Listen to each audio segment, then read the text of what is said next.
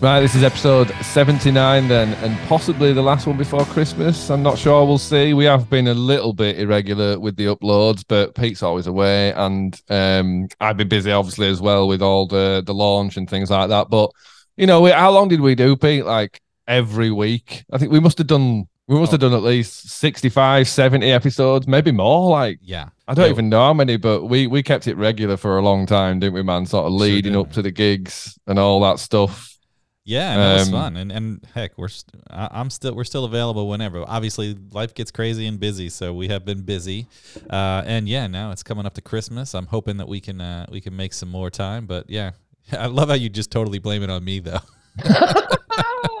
But yeah, thanks everyone for bearing with us when we do and don't upload. I know it's not quite as regular as it used to be, but obviously we really appreciate everyone who listens, and we still really enjoy it. Do you know what I mean? It's a little bit tougher to find time because obviously the Podfather just gets promoted all the time, and his time gets taken up more and more and more bloody podcasts that he's doing. Not just this one, but yeah, we will try and keep it more regular moving into the new year, and obviously coming up to the actual release of my record, which, you know, I suppose it's a good link into that really, because that's kind of what I've been doing for the past sort of 2 weeks really, which is, I don't know, it's mad really, because it's like leading up to Christmas, and Christmas is just completely off my radar. Do you know what I mean? Because this is like my Christmas present. Do you know what I mean? Getting to sort of, well, at least unveil the whole sort of, you know, the album, well, you know what I mean, the sort of details of the album without actually everyone having heard it. But yeah, I've had a lot of fun reading through all the comments. I mean, there's hundreds on YouTube and like on the Facebook threads and stuff. There's and like I'm getting constant messages from people, which I really massively appreciate. That's some really lovely comments. You know what I mean? There's one that sticks out in my mind actually, and I should probably look on my phone and see exactly who it's from, but it is on YouTube, and it's someone basically saying, you know, you and the other three lads gave us all you know, a massive soundtrack to our youth, and it feels like this record might give us a soundtrack to, you know, a different part of our lives. And I really liked that. Do you know what I mean? I really like kind of that take on it really. And, you know, I have been really blown away by the reactions of, you know, the hardcore, the music fans or whatever. It's been great because I was a little bit, well, I don't know if I said on the last episode, but I've been, it's weird. I've been going through periods where I just think, yeah, you know, this is absolutely amazing. And then as with me, I have crisis of confidence where some days I think, oh, but because it's not really loud and hardcore like the music, people are going to be like, oh, it's crap. You know what I mean? And you just like live with that sort of fear, sort of, you know, sort of trying to get into your mind all the time. But no, it's been absolutely fantastic, the responses. And yeah, I mean, there's been a lot of people say, wow, like I can't wait to hear the record off the back of this track. And yeah, oh my, I mean, now I know that people like Dream Twister, I'm so giddy for everyone to hear the actual record, because I mean, I don't really want to say too much, but if you like Dream Twister, the album's going to absolutely blow you away. Oh, you know what I mean? That's Dream Twister's. It's like it's the sort of intro into it. Do you know what I mean? It's the start of it, and then it gets pretty. Well, you'll just have to wait and see. But that is one thing as well. Don't know in what form, but hoping to have some creative teasers that give a little bit more of a snippet of each track, which I'm really looking forward to. Do you know what I mean? Just sort of give people a little bit more of a flavour of each song. So because it is quite a long time up till the actual physical release. So it will be good in the meantime for people to hear other little bits and stuff like that. But people are still just discovering it. You know, I've not heard it, and like the word sort of starting to spread and picking up loads of views on YouTube. And yeah, man, it's all really nice to see it come to fruition. At least this early stage anyway. You know what I mean? I know it's not out and people aren't listening to it, and I really, really can't wait for that bit when people hear and see like the whole thing in context. Yeah, that's going to be a really, really special moment. Yeah, I've seen a lot of really good comments. I actually even somebody even sent me an audio comment about it. So here it is. Look at those Kipax wankers. Yeah, I was Fuck like, off, Pete. Get to fuck. Yeah, I mean, everybody had comments about it. They were like, Fuck off. you know, But other than that, I think most people liked it. One guy was like, "Hey, it sounds great, man." So, I mean, everyone has their opinion. You fucking dickhead. I actually thought, oh, yeah, someone sent him an audio comment. Oh, nice. Okay. Fuck off, Pete. Oh, God. I'm looking forward to those teasers. I was going to ask you about that because obviously you did a little bit of teasing, with Dream Twister, and I thought it was a really smooth way to sort of flow into what was then the full preview of the first song. Mm-hmm. And I was curious, with all the time waiting for this to come out, would you just completely hold it and make people wait, or were you going to do some level of tease? Yeah.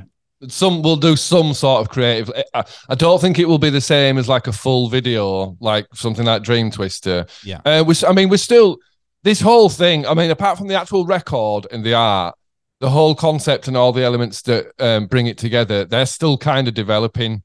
Like things such as another video for another single potentially, or whether we approach it from more of, like I say, these little creative snippets using the art itself. And that's going to be really cool to mess around with Ross and see what he comes up with in that regard. Just say something to give people, like I say, a bit more of a taste, because it is such a long time to wait. But that is the nature of, I don't know how much we got into this last week, but that's the nature of how I'm doing this. Do you know what I mean? It's not a case that you can launch a pre-order and then 3 weeks later everything's made and done. Yeah. Do you know what I mean? The vinyl process is that 16 week. In a record like this, it's the vinyl process, the vinyl lead time that dictates.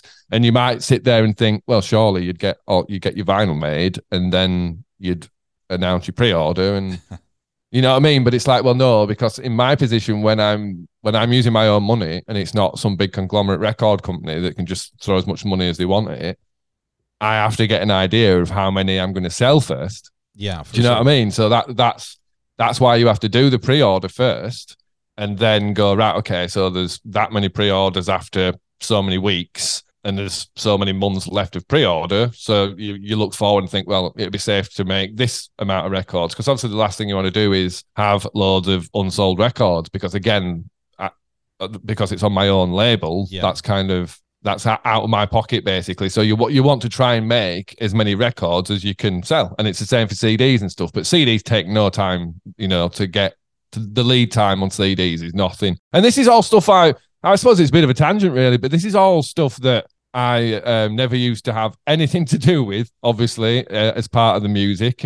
Never went near anyone who made anything in that regard. That was all just done. It all just magically appeared.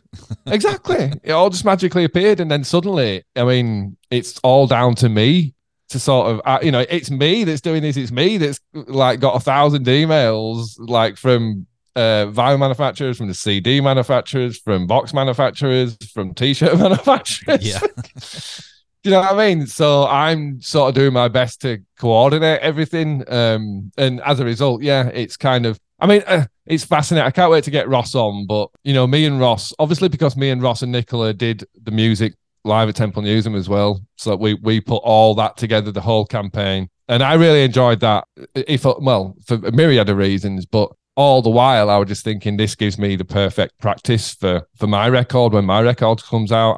I've developed all the contacts already. I've been over to Press on Vinyl and spoke to them lads, in reference to the music record and all the sorts of things, and t-shirt people and all this stuff, because I put the shop together for the music and that. So I've kind of built up all the contacts I've needed to do this on my own. And it's been a fascinating yet stressful process. And I did say to Ross at one point, like, because Ross comes from a creative design industry, obviously digital creative design, and he does obviously fine art as well, but sort of his actual job, digital creative design.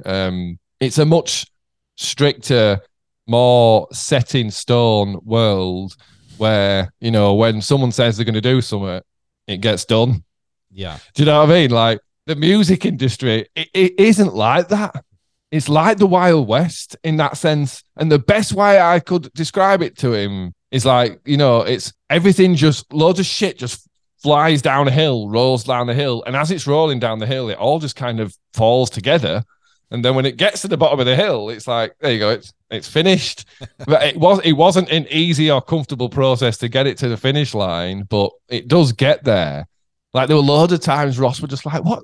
Why is that doing it? Why is that not happening? And I'm like, mate, this is how it works. Yeah. Do you know what I mean? It's I can imagine Ross wearing his corporate hat on, because things like I work in a big software company, and everything literally, like, even we have some internal podcasts, like even the internal podcast, there's like a committee that has to be involved on the naming of it. Like there is a thing for a thing for a thing, and there's a process, and everything is official. And I'm not going to say it's the fastest thing, but it's certainly efficient, and there's a lot of red tape. So yeah, it's interesting to be, which is interesting and kind of segues into what we wanted to talk about today, is like, you basically did all this stuff yourself, but before that you were just this 17-year-old kid that just knew how to play guitar really well, and then somehow really amazing records got produced, and I'm really curious, like, maybe we can unpack what that was like for you as a youth, and seeing all the pieces, or what exposure at what level did you have with some of these. Maybe that might be an interesting topic to chew on. Yeah, I mean, it's quite difficult, really, because the two processes, as I see it anyway, well, I mean, it kind of started in one way and then developed all the way to the third album with the music. And then the way that this album has come together and the way I've put this album together is kind of like the completion of that direction, really. Do you know what I mean? In a sense that it started off very traditional, do you know what I mean? Like a traditional recording process, which we can talk about, but then right the way through to now, me and James have made this record in like a really modern way. Do you know what I mean? And probably a way that went somewhat counter to my instincts in terms of what I'd consider instinctively the proper way to record music. Yeah. Do you know what I mean? Which is a difficult pitfall to get into, treating things from a very purist, very analog standpoint. That because that's how the music started. I mean, fair enough, everything was on Pro Tools, but it was much more based in a traditional recording method. So, that for one, that process has completely changed. But I mean, not only that, I suppose another difference as well will be, it's a slight sidestep, but yeah, it's the fact that I've done this album on my own without the other, without making music with three other people, and not kind of just musical decisions, but the whole thing. Do you know what I mean? Because it's relevant, because you carry those things into a studio. Do you know what I mean? In terms of the way each member approaches the whole process. Yeah. And as a result of that, over time, you can find a way how everyone fits in. Do you know what I mean? Because I think whenever you have more than one person as a creative input, that it can become a compromise. Do you know what I mean? But not always to its detriment. Right. But the process would always be somewhat compromised. Do you know what I mean? Unless you're working, I don't know. I suppose it's difficult, really, because we didn't have a clue what we were doing when we went into our first studios. I mean, and I suppose it depends how far back do you want to go in terms of first studios. Do you know what I mean? Because there's a conversation there in itself. But obviously, as you rightly point out, I mean, the first time we were in a studio, in inverted commas, was, we were just 16. No, because 16. We'll have been 16, and that was somewhere in Horbury near us by a river, or was it by a little man-made canal? I can't remember anyway. But because that was where that Rottweiler nearly ripped my hand off. I'm really confident with dogs, and there was this big, huge Rottweiler, absolutely enormous, and all other lads were right shy of it. And I just walked up to it like, yeah, what's up? There's not wrong with it. I'm stroking it on its head. And then I could just feel this low rumble through the ground. Do you know what I mean? And I was like, is that a truck or something outside? And then I realized this low rumble was coming from this Rottweiler. It had no malice in it, but it certainly let me know that it didn't fancy me stroking its head anymore. But I mean, yeah, I mean, you know, it's magic whenever you go into a studio for the first time, and it don't matter because everything's proportional. So when you're that age and you've never seen any kind of studio, even when you go into one that, you know, by professional standards is a very lo-fi setup, yeah, it's still an amazing thing. Do you know what I mean? It's that sort of magic wears off as you get older, where you're like, well, hang on, you know, like it's all going to be recorded and you can play it back and mess with levels and stuff like, you know, you take those things for granted very quickly. And funnily enough, actually, I ended up found and listened to the recording from that session I'm talking about, that Horbury session, which was our very first time ever recording as a band, and we did 4 songs. And I remember at the time, like, just being blown away by how good it sounded. And then when I listened back to it, obviously, you're like, wow, just, you know what I mean? That is different to how I remember it. But I tell you what, I got a massive nostalgic kick off listening to that. Oh, wow. I really did, and it sparked some conversations, really. But well, yeah, what you said, compromise earlier, and that made sense to me, because I imagine if there was an album, if the very first album of the music was only Rob, you know, like his creative thoughts, it would be a certain kind of album. If it was only Phil, I think it would be a totally different album. If it was only you, it would be a totally different album. If it was, you know, all 4 of you, you know, contributed in different ways. Absolutely. And so I love the idea, like you said, the compromise was not to its detriment. No. You know, it's certainly a way to creatively, you know, come together in ways and create something special. So yeah, the part I was curious about is, you all practice in the same studio and play off of each other. But when you actually do the recording, do you have to do them in separate parts, or do you guys just hit record and say boom and let's ship it? Or is it like, all right, we're gonna do just the guitar and everybody else is in a different room? You know, sometimes they separate the instruments. I mean, Christ, that's a long conversation in itself. Again, we'll do that then. I'll try and break it down. But there's quite a few interesting points come up on this that I'd like to talk about, but I don't know if I'm going to remember them all. We'll see, but I'll go on with this then. So, as you say, there are different ways of doing it. Sometimes you do it in separate booths, and sometimes you do it all in one room. So, for example, and there's no rule really. Different producers like to do it in different ways, and you know, very early on, you have conversations about these things, and a lot of the time, the battle is trying to capture the live performance. And I think we've talked about this briefly before, but trying to capture all the nuances that make a live performance kind of what it is. And it's really hard. It's really hard to sort of, it's something that we were always striving to do anyway, because we were always so much, I don't know when you say better live, but there was something about when we played together that, you know, capturing that magic on the tape. So that, I mean, our first album, we were all in one room. But you see, that's just tracking up, you see. So, right. So for the first album, we were all in one room. But that would mainly be about getting the drums and maybe even the bass. Did we? I think no. I mean, we played in the big room all together and recorded. But then, to cut a long story short, everyone plays together in the live room, and that's to give the drummer the vibe.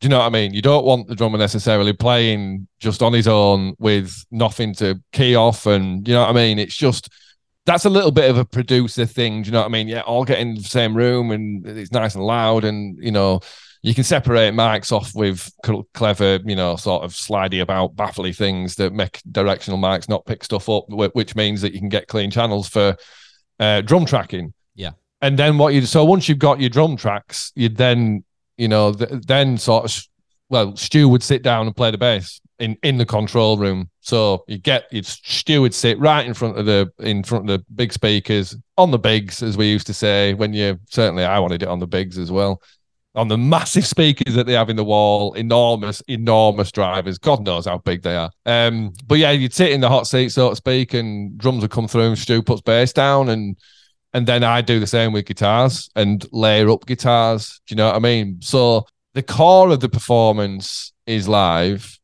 But you see, it's not just that simple, because there's quite a lot of electronic stuff that goes on as well. There's quite a lot of programming that goes on. So when you do your drum takes, you comp them as you would a comp a vocal. So you take the best bits and make it flow basically, and you build the drum track out of that. So 9 times out of 10, certainly in my experience, a drum track is never a straight all the way take. I mean, it probably will have been in, early 70s and stuff like, and even 80s. But as soon as you add clever editing techniques and then computers and software, that's so. I mean, this will be boring to some people, but that was very much a case of sort of merging traditional analog stuff and then starting to bring computers into a studio where it was computers that were actually taking over the real core of it. Do you know what I mean? Oh yeah. So you'd kind of do everything on the analog stuff and then dump it into the computer, basically. Do you know what I mean? So it's like a hybrid version of it. And that's very much how we recorded our first album. And I mean, and when I say a compromise, I only mean that in the sense of, well, certainly me, I've always had a producer's mind. You know what I mean? Right from when we first started writing, I've always had that producer's mind. And, you might come into points of view where I'm thinking about the track and thinking, well, maybe the drums could sound like that. But if Phil is very much of the mind of, well, no, I want it to sound like that, then there you go. Do you know what I mean? They're the compromises you come to. And as a result, like you say, Pete, you end up with this glorious music that people absolutely vibe off, but they don't necessarily know that at the creation of that, at its very germ, there is a little moment where someone goes, well, I like that bit. And someone goes, well, I don't. And other one goes, well, I do. Yeah, so, everyone will bring that's what I mean by everyone bringing their own individual, imposing their own individual bit on it. But obviously, it's been a very different process this time and even writing, you can take that metaphor or whatever and apply it to writing as well, in the sense of, the push and pull of Stu doing one thing, me doing another thing, Phil doing something, and then Rob doing something, and making that work. It's just, it's just been a very different process this time. And I don't know, it's different because this process has been absolutely stress-free, making Badlands. It's been the most fun I've ever had in my life, creatively, in that sense. But I suppose I should caveat that with, that's only because I know now to not take shit for granted. Do you know what I mean? I think that's why it's maybe felt more fun. Probably not more fun than them, making the first album, but even that had like a load of... Even that had, we'd been signed to a big label for comparatively quite a lot of money for a young band. There was a lot of expectation on us. Oh yeah. Now, fair enough, we delivered in the end, but that was all in the background. There was that, are people going to like this? But I suppose it was very different then, though, because as much as that was on our shoulders, it also wasn't, because Tim and Tony had done such a good job of getting us to where we were. I mean, the second album will have been worse for that. Will have been worse for the pressure and all the expectation, especially as like it was headed by the American, by Capitol and stuff. That had a lot of expectation. But the beauty of Badlands, and jump into the current, is the fact that I didn't have any expectations for it. Do you know what I mean? As I described, the whole groundswell of love for the music and the love that was shown to me from my playing, and that all that just inspired me to do it. And I went forward with that attitude of I don't care if it has commercial success. That's not why I want to do it.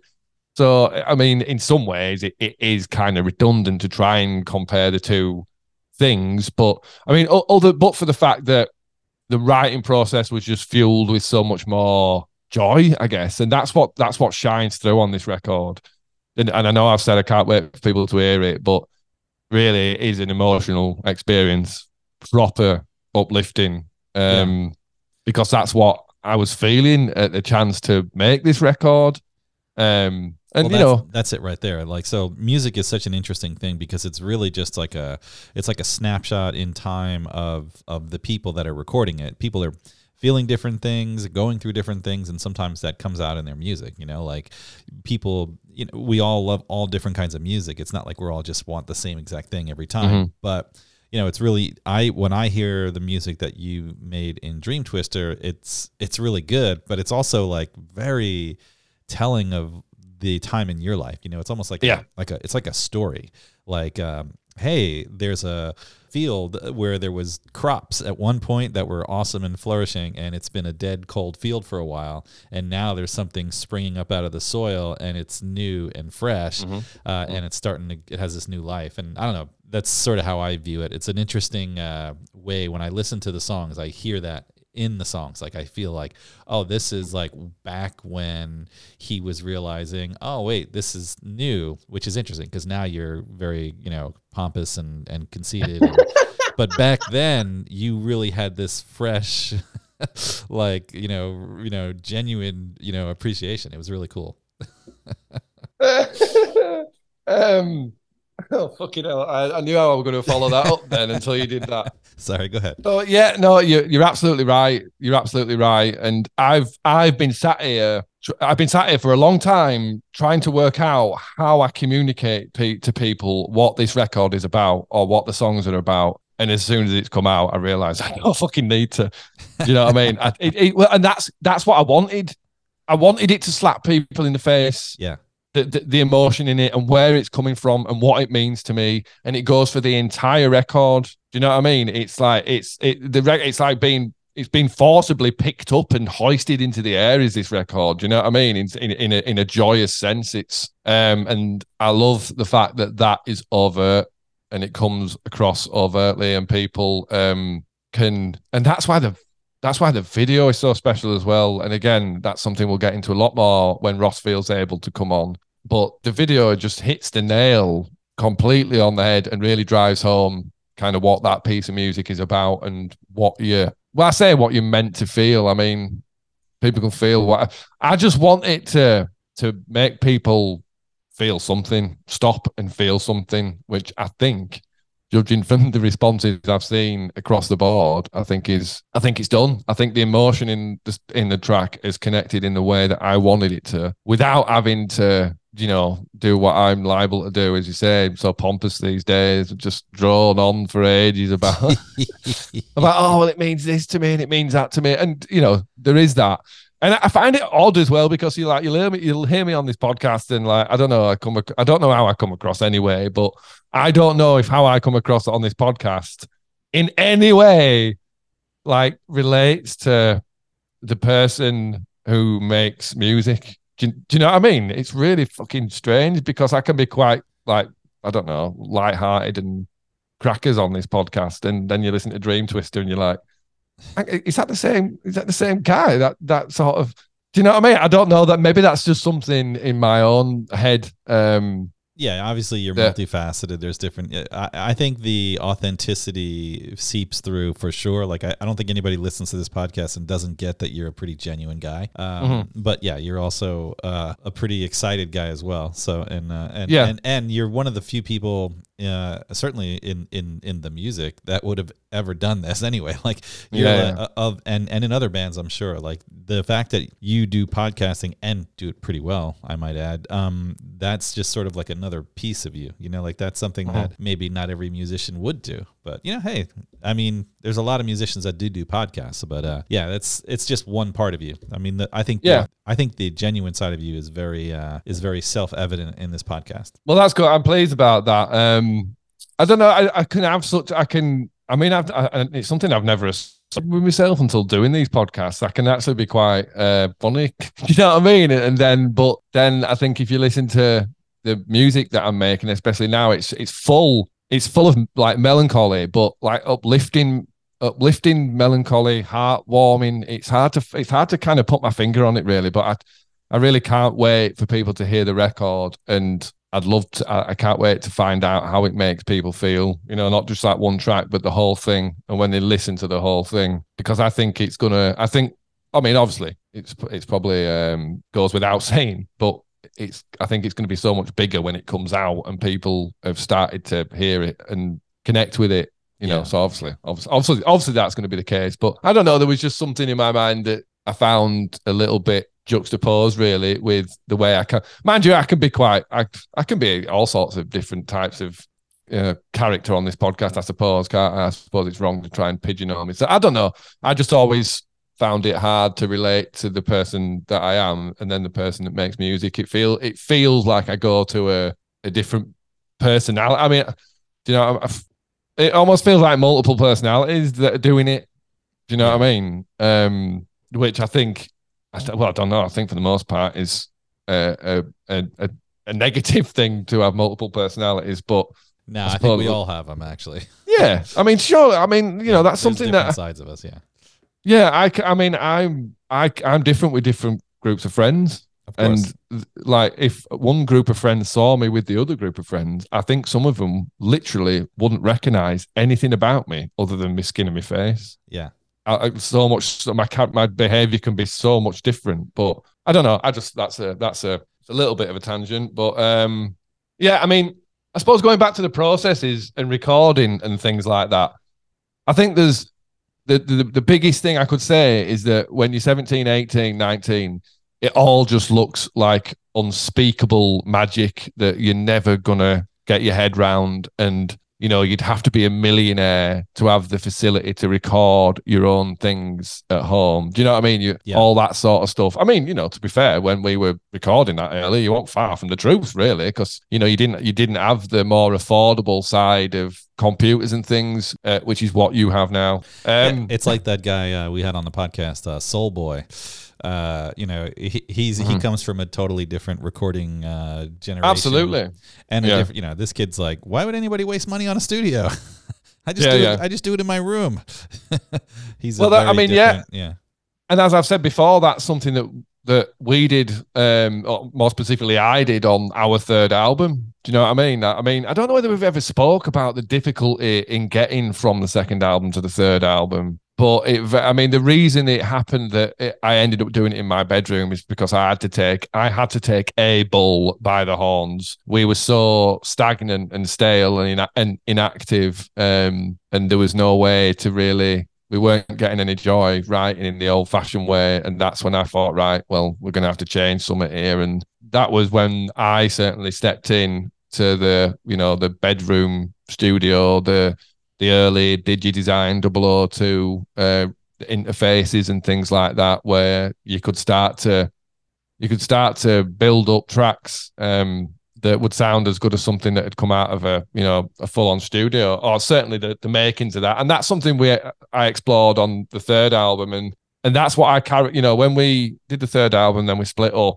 I carried on making music, and that's the stuff you hear on YouTube. They're not all there, but Darkness on the Way Home and Sirens and Kings and Magic Eye and Lights Across the Bay and Going to Ground and Fire and Ice, and there's a couple of others, but that's all the stuff I wrote after our third album. But yeah, sort of, and that I then was out of it for 10 years. Yeah, I was out of it for 10 years. So that as soon as I thought, right, as soon as I made that decision and thought, right, fuck this, literally fuck this, I'm making music again. And that goes all the way back to my fuck gardening tweet. Do you know what I mean? That was literally the moment I went, no, fuck it.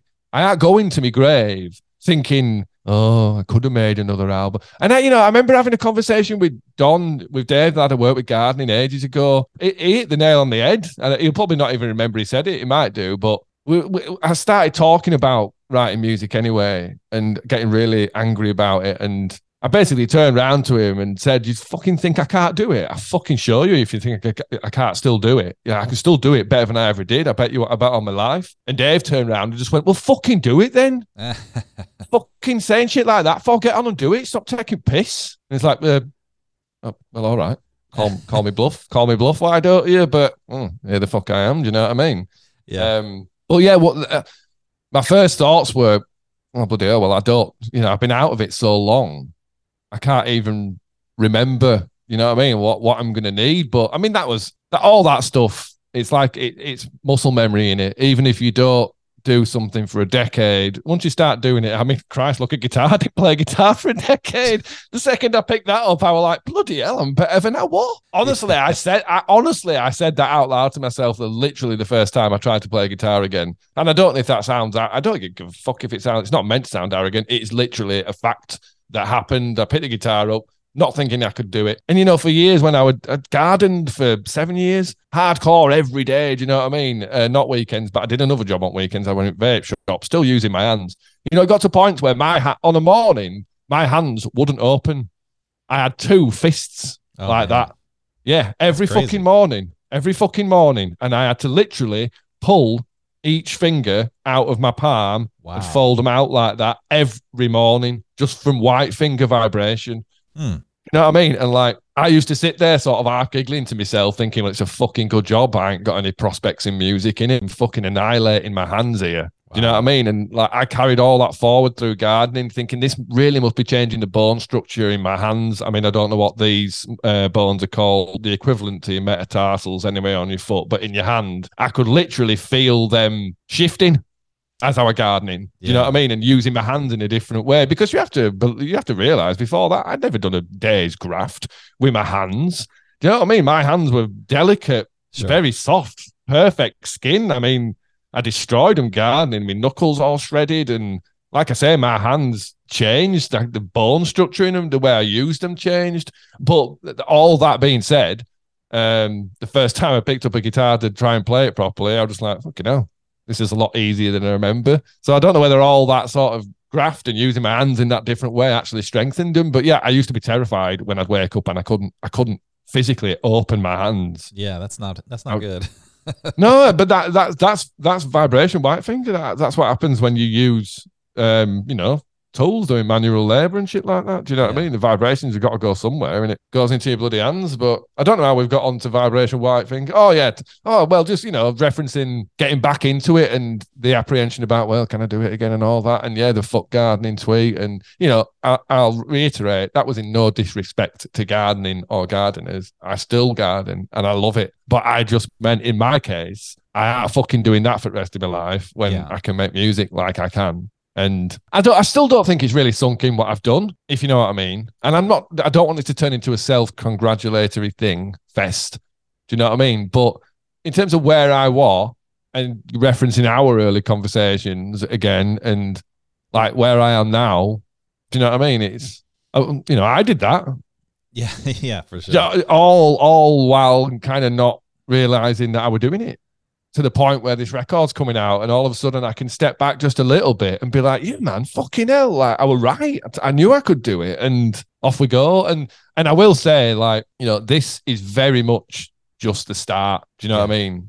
Like, there's so much more to come. I'm only 39, I think, and I ain't got fuck all interest in no else. Do you know what I mean? So there's going to be I'm the type of artist where I'm going to have to be begging to release stuff. Do you know what I mean? Where my manager's like, no, you can't saturate the market with, you need to stagger your releases. It's like, fuck that, I'll do, once every 3 months will be in you. Well, yeah, they're heck, man. The minute you finished the instrumental album, you were already making more music that could fill a whole nother album that was actually with voice. And I was like, holy cow, this is amazing. Like, I can only imagine that. Yeah, you're just starting.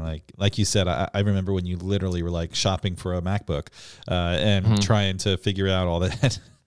I have some very vivid, funny memories of you trying to navigate a MacBook, early days and just trying to figure stuff out, but yeah, man, you literally went from 0 all the way to whatever, like very fast. And yeah, you're starting to build some momentum. So it's a journey. It's cool to see. And I'm really curious to see what happens.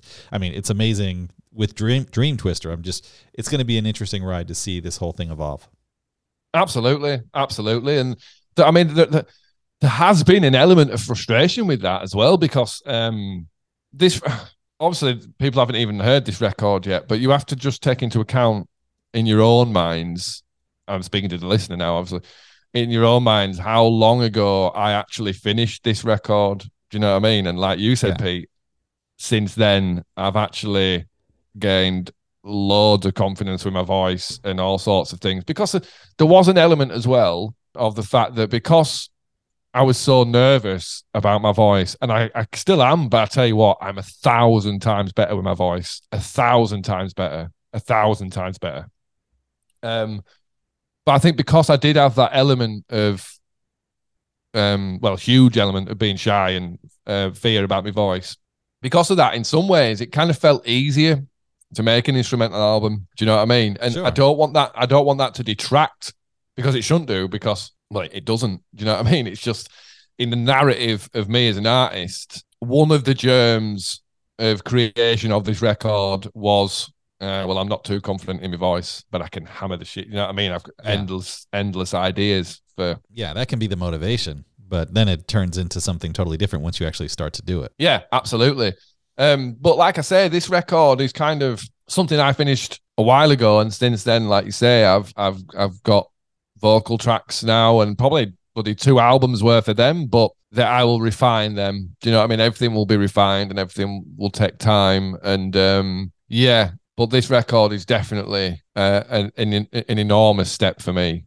Enormous. Do you know what I mean? And I cannot wait for people to hear it in that sense. And I mean, you know, I've seen people say, "Oh yeah, Dream Twister's mega," but I reckon I could come up with, you know, I'd like to sing over that.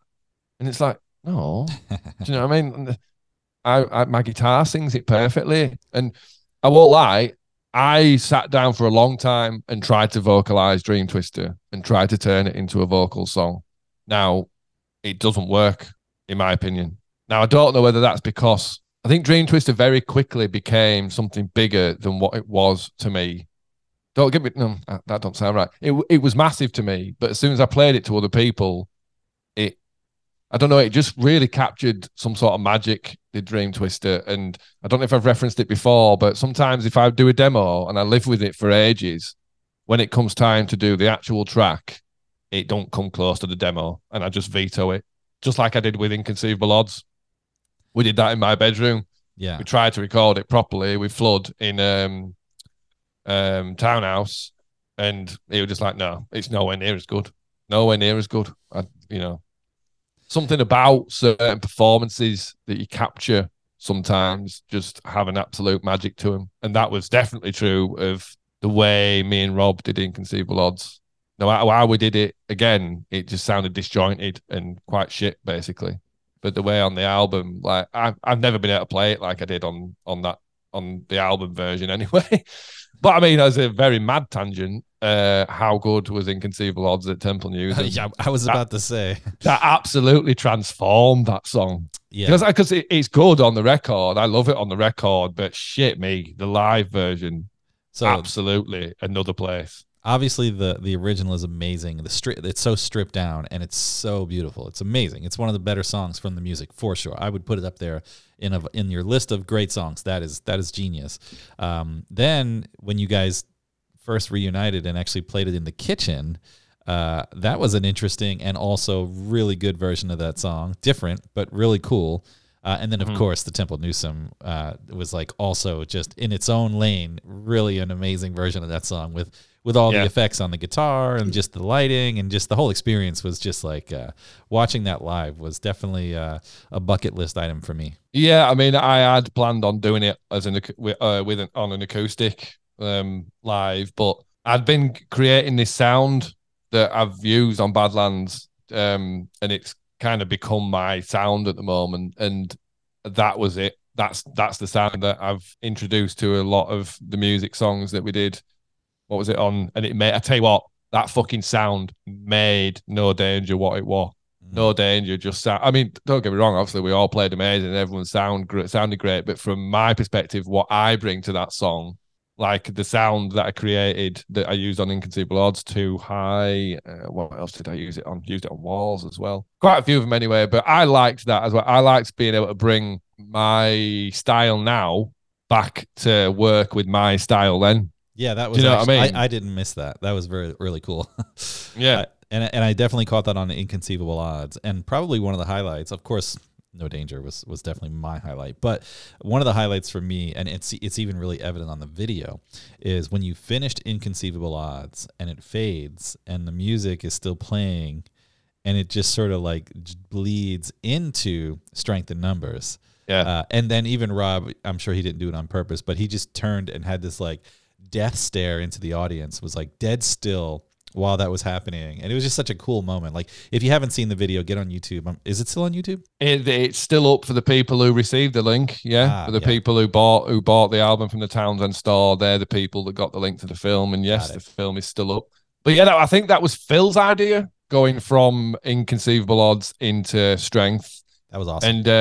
And we actually, I think it was Phil who wanted to go into something after, straight into something after Inconceivable Odds. and Phil were like, well, is there a song that's got the chord that strength and that ends on, so you can go straight into it? And it were like, well, if I finish on that chord of Inconceivable Odds, then you can go straight into strength. And yeah, it worked absolutely brilliantly, because you've got that gorgeous sort of, well, the gorgeous sound that is Inconceivable Odds straight into that hammer blow that is strength when we all come in after my synth line comes up, and then everyone just hammers in. Yeah, great memories, moment. man.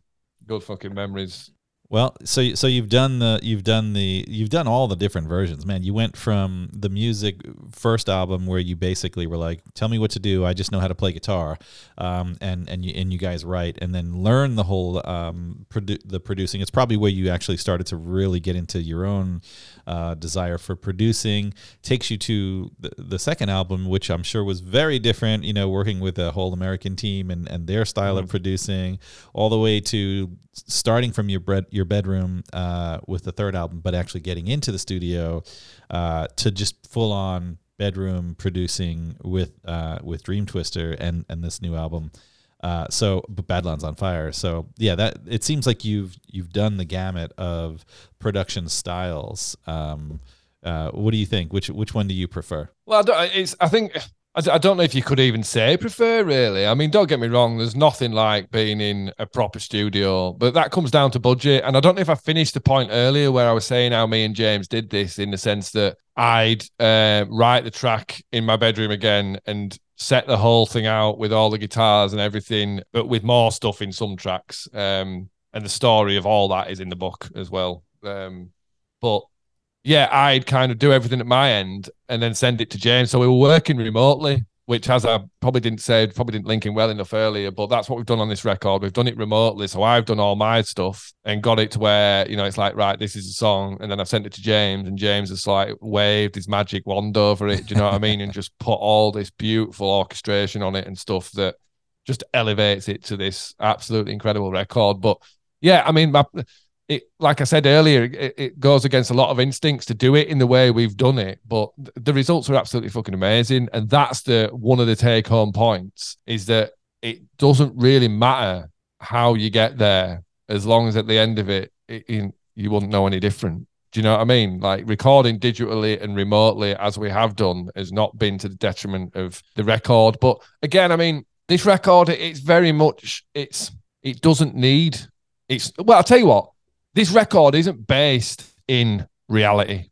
If like a band, the Libertines, for example, that's like a garage band vibe. That's based in reality. You can imagine when you hear that record, the four lads in a room stood round all playing their instruments. This record ain't that. Yeah. And I think Dream Twister says that enough. When I started talking to James, I was thinking Massive Attack, Homogenic, which is Bjork's second album, all this sort of stuff. Do you know what I mean? I wasn't thinking Led Zeppelin and bloody, whatever. I don't know how to explain. One of my favorite records of all time. Well, I know two of them right there: Mezzanine, Massive Attack, and Homogenic by Bjork. That is kind of where I've, this, as I said, this record isn't really based in reality. I don't want you to hear this record and imagine standing on someone's fucking drive with the garage door open, peering in, watching the lads. Nothing wrong with that. That's amazing. And that's where the core of all sorts of great music comes from. Sure. But yeah, in terms of framing this record, no, this Badlands on Fire, man. This is stepping into somewhere you've never fucking been and seen lights and colours you've never seen. That's what this is. It's not based in reality. So I think the fact that we recorded it like we did doesn't matter if, do you know what I mean? There's no band vibe to capture, because it's not a band that's created this. It's come out of my head, and then me and James has wrapped it in just the most amazing production and stuff like that, which, as I say, we discussed quite at length. Do you know what I mean? All the sort of references I gave him. Yeah. And again, this is all detailed in the book for all the really fascinating bits of detail in terms of how we did it and what we discussed and the references that I was giving him.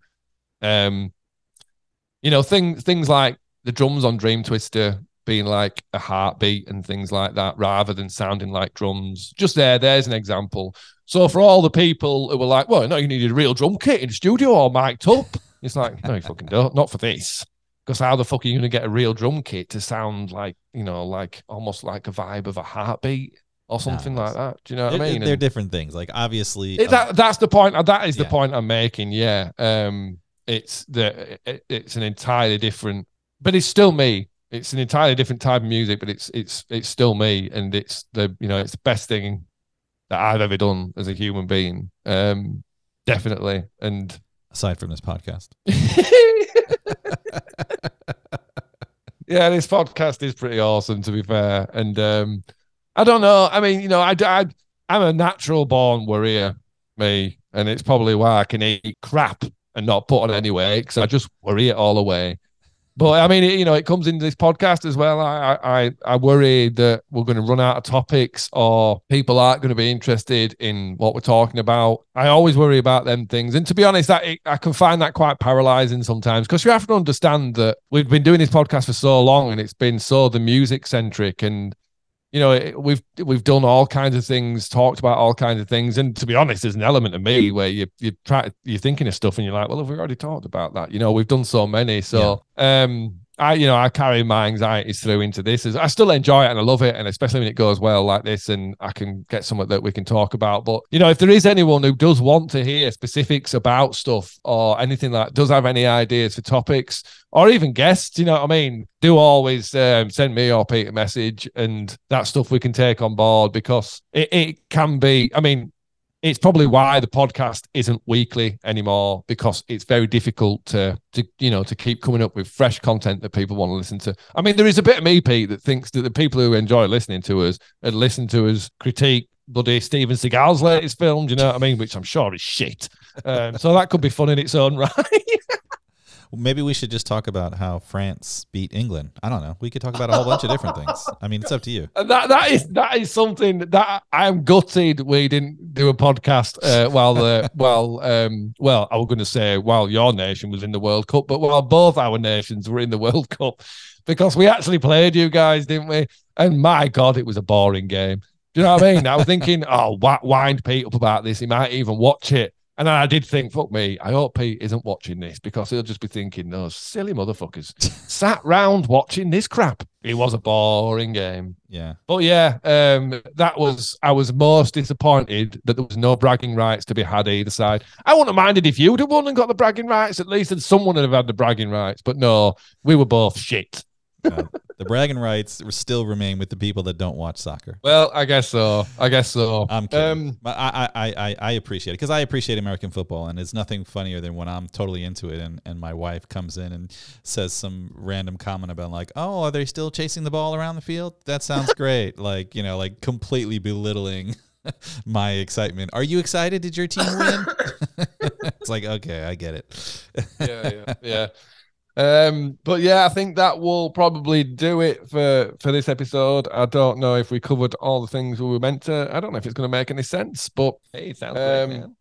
Yeah, well, fuck off, Pete. There we go. And on that note, anyway, we'll call that a draw for now. We are coming up to Christmas. I'm not going to promise that there'll be one before Christmas, because Pete's still busy. But if we can, definitely, I'd like to do one, maybe something a little bit more lighthearted, maybe discussing how crap Steven Seagal's latest film, or any other. We can do a gift exchange. Action stuff. A gift exchange. Yeah, you did send me a gift, because I sent you one. I hope you. All right, that is the end of this podcast. Thanks for listening. Bye.